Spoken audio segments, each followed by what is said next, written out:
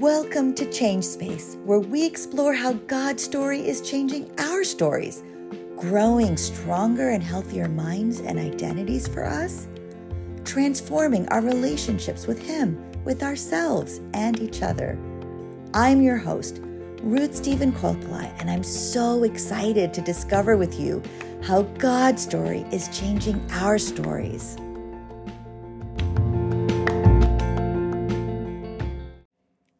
I've been thinking a lot about crossroads since we last met. Let me tell you about a couple of them. Recently, I was talking to someone I care about deeply, giving them some advice that I genuinely heartfelt shared about praying to Jesus concerning a decision this person had to make. As soon as I left the person, I did not consider taking my own advice. Has that ever happened to you where you give advice, good advice, to someone else that you yourself don't take but could have used as well? Thankfully, because I had been talking to this person I cared about while praying to Jesus to be with me during the conversation, I was still walking with Jesus even as I started to turn away from Him. The Holy Spirit was able to get my attention again and showed me, Ruth, you're not praying about something you need to pray about in the same way you just told someone else to pray. And having it pointed out to me, I was able to turn my attention to Jesus at that crossroad and start giving Him my concerns, my perspective, while asking Him to share with me His. Here's a second thing that happened at a crossroad. Soon after this, I found myself in a different conversation where I was experiencing anger. A lot of anger from a lot of pain, some of that pain very, very old. But again, because I had invited Jesus with my attention into my space, Jesus was able to be there with me in my anger. I started talking to Jesus about the anger I experienced. Because I was talking with Jesus, the anger, it didn't go away because Jesus was with me, but it did not consume me more. Jesus with me, as I gave Him my attention through prayer and honesty through prayer, was able to contain the pain and not have it grow even more.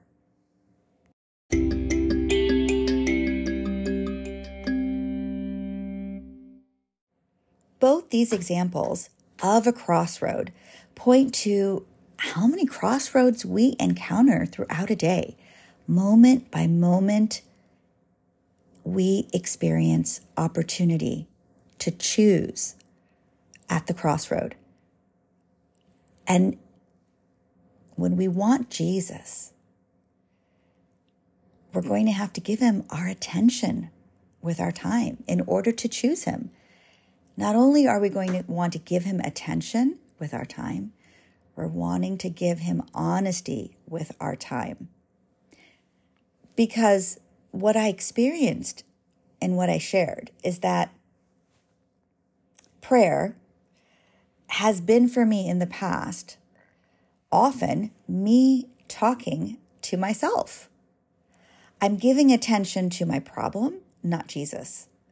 So Jesus might be right there with me, but I'm not looking at Him. I'm not listening to Him. I'm listening to myself. I'm looking at myself. I'm looking at my own pain. So genuinely praying is going to be giving attention and focus on Jesus. That's truly praying. Otherwise, I'm just having a conversation with myself. The second thing I realized is that while I'm praying, it does no good for me to hold on to lies that my pain is telling me. For example, when I was angry, my pain was telling me I could justify my anger. I could fall into that trap of self-righteousness where I determine what's good. Not Jesus. So honesty when I meet with Jesus, as I give him my attention, allows Jesus to start to show me how my pain is actually destructive in my life and even in the lives of others. When we pray, friends, we want our attention on Jesus so that he can help us move towards honesty in our conversation with him. So as we keep coming to these crossroads, choosing my way or God's way for me, these moment by moment units of time, really, just units of time, they start to change internal space depending on which way I tend to choose more. What is going to direct my choice? It's going to be my attention. So the question becomes, what am I paying attention to the most with my time? Who am I paying attention to the most with my time? Without Jesus, it's going to be pain. Pain is what grabs our attention. It sometimes demands our attention. But when we ask Jesus to help us pay attention to him instead of our pain, he longs to do that, and he will right away, because Jesus is trying to get our attention on him instead of the pain. And prayer, when we start to practice paying attention to Jesus even in the pain, it shifts what is happening to the pain. It's part of the transformation of pain as we grow identity in Jesus.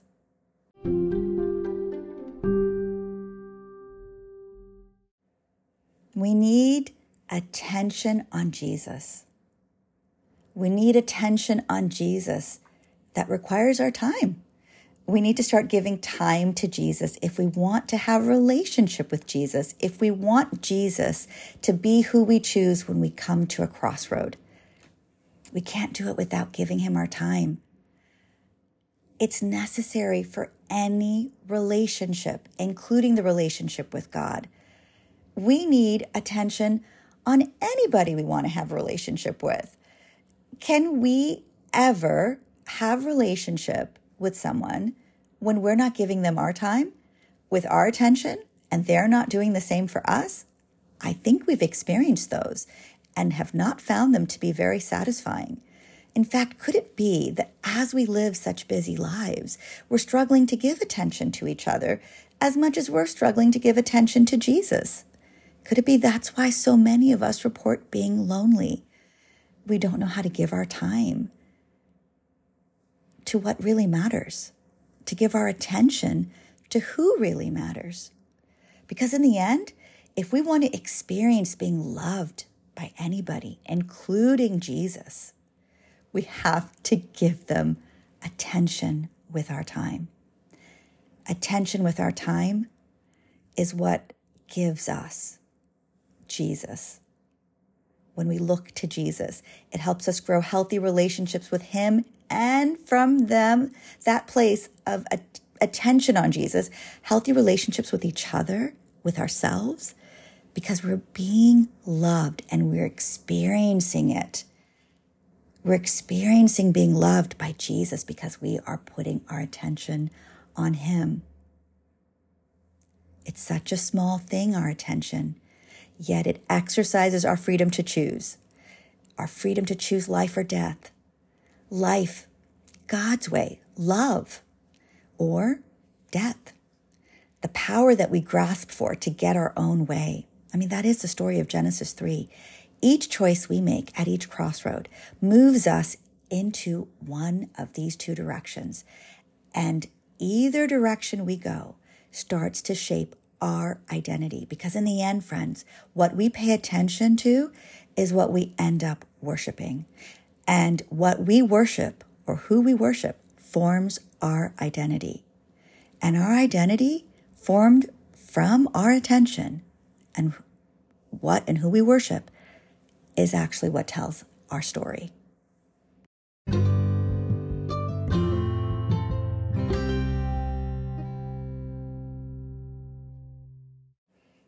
There are two men who tell us the story, both disciples of Jesus, both men imperfect, both men made mistakes. They were always a part of power struggles that were taking place among the disciples. And yet as the Gospels take us to the end of Jesus' ministry and his life, these two men had been making choices at their crossroads over and over again, and those choices ended up determining their life story. Again, what we pay attention to, who we pay attention to, actually starts to write our story. And God is inviting us to let his story change our story so we can have a story with him. That's what he offers everyone. That's what he offered these two men. They were both with him day after day after day. They both betrayed him in his last hours. But one, his choices made sense as he betrayed Jesus, because as he was coming to these crossroads, he was paying attention to his own understanding of what Jesus needed to be doing. Instead of paying attention to Jesus, while with him, he started paying attention to himself more at each of these crossroads, to where he couldn't hear Jesus or see Jesus. He could not even appreciate being loved by Jesus as Jesus washed his feet before he betrayed Jesus. He was self-righteous. He didn't want Jesus' righteousness. He wanted his way, and so he justified his way in his self-righteousness. And he chose to betray Jesus. The second man, he too had choices he was making at these crossroads. And he thought he knew himself really well. So when Jesus told him that he was going to be denying Jesus 3 times, this man couldn't believe Jesus. He thought he knew himself better than Jesus did. He struggled to believe God's word over his own self-understanding. And he ended up doing exactly what Jesus had said he would do. He denied Jesus 3 times. Both men failed Jesus. But only one man returned to Jesus. Only one man had paid attention to love enough times, at enough crossroads, to know who Jesus really was. He paid enough attention to Jesus over himself. He knew love forgives. He knew love calls for someone lost to return home. Only one had given Jesus attention enough times at enough crossroads to start to discover the truth of his character. So he returned, he repented, and he renewed relationship with Jesus. Peter, he returned to Jesus. Judas, he let his pain dictate his story as he paid attention to himself more than Jesus, and he took his own life because he could not see the same truth that Peter saw. It was available for Judas. Jesus would have forgiven Judas. What we do with our attention, it matters that much.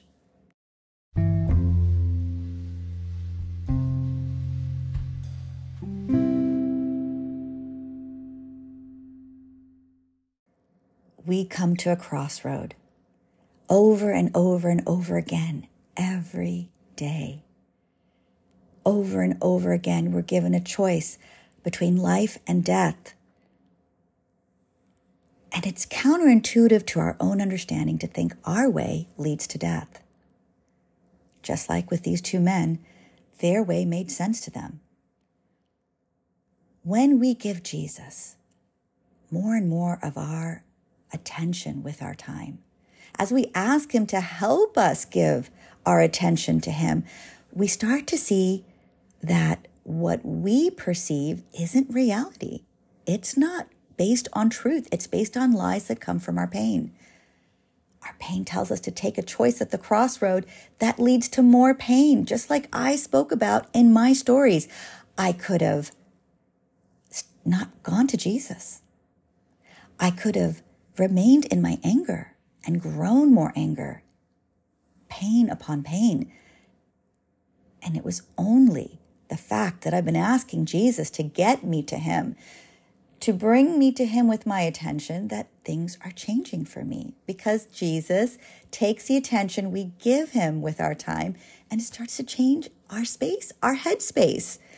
Our minds, our hearts, our bodies start to change as we experience being loved a little bit more each time with our attention on him. The tabernacle of God is symbolized in the Old Testament as God coming to his people because he so longs to be with us, to dwell with us as close as he can get to us, as close as we allow him. In 1 Chronicles 16, the Ark of the Covenant is returned to Jerusalem. And boy, is that a story for another day. But there's joy. There's joy in the invitation that Jesus presents with this ark, that the people are now close to Jesus again. David writes a psalm. It starts in verse 8, but I'm just going to share with us verse 11.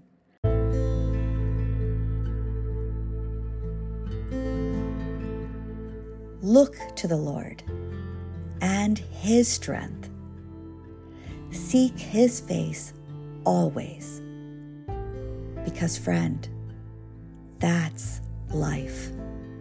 That's love. That's sanctuary. We can grow trusting Jesus with our time when we give him our attention. Let's look for the Lord. Let's seek his strength. Let's seek his face. Let's seek his presence. Let's move a little closer to the one who loves us.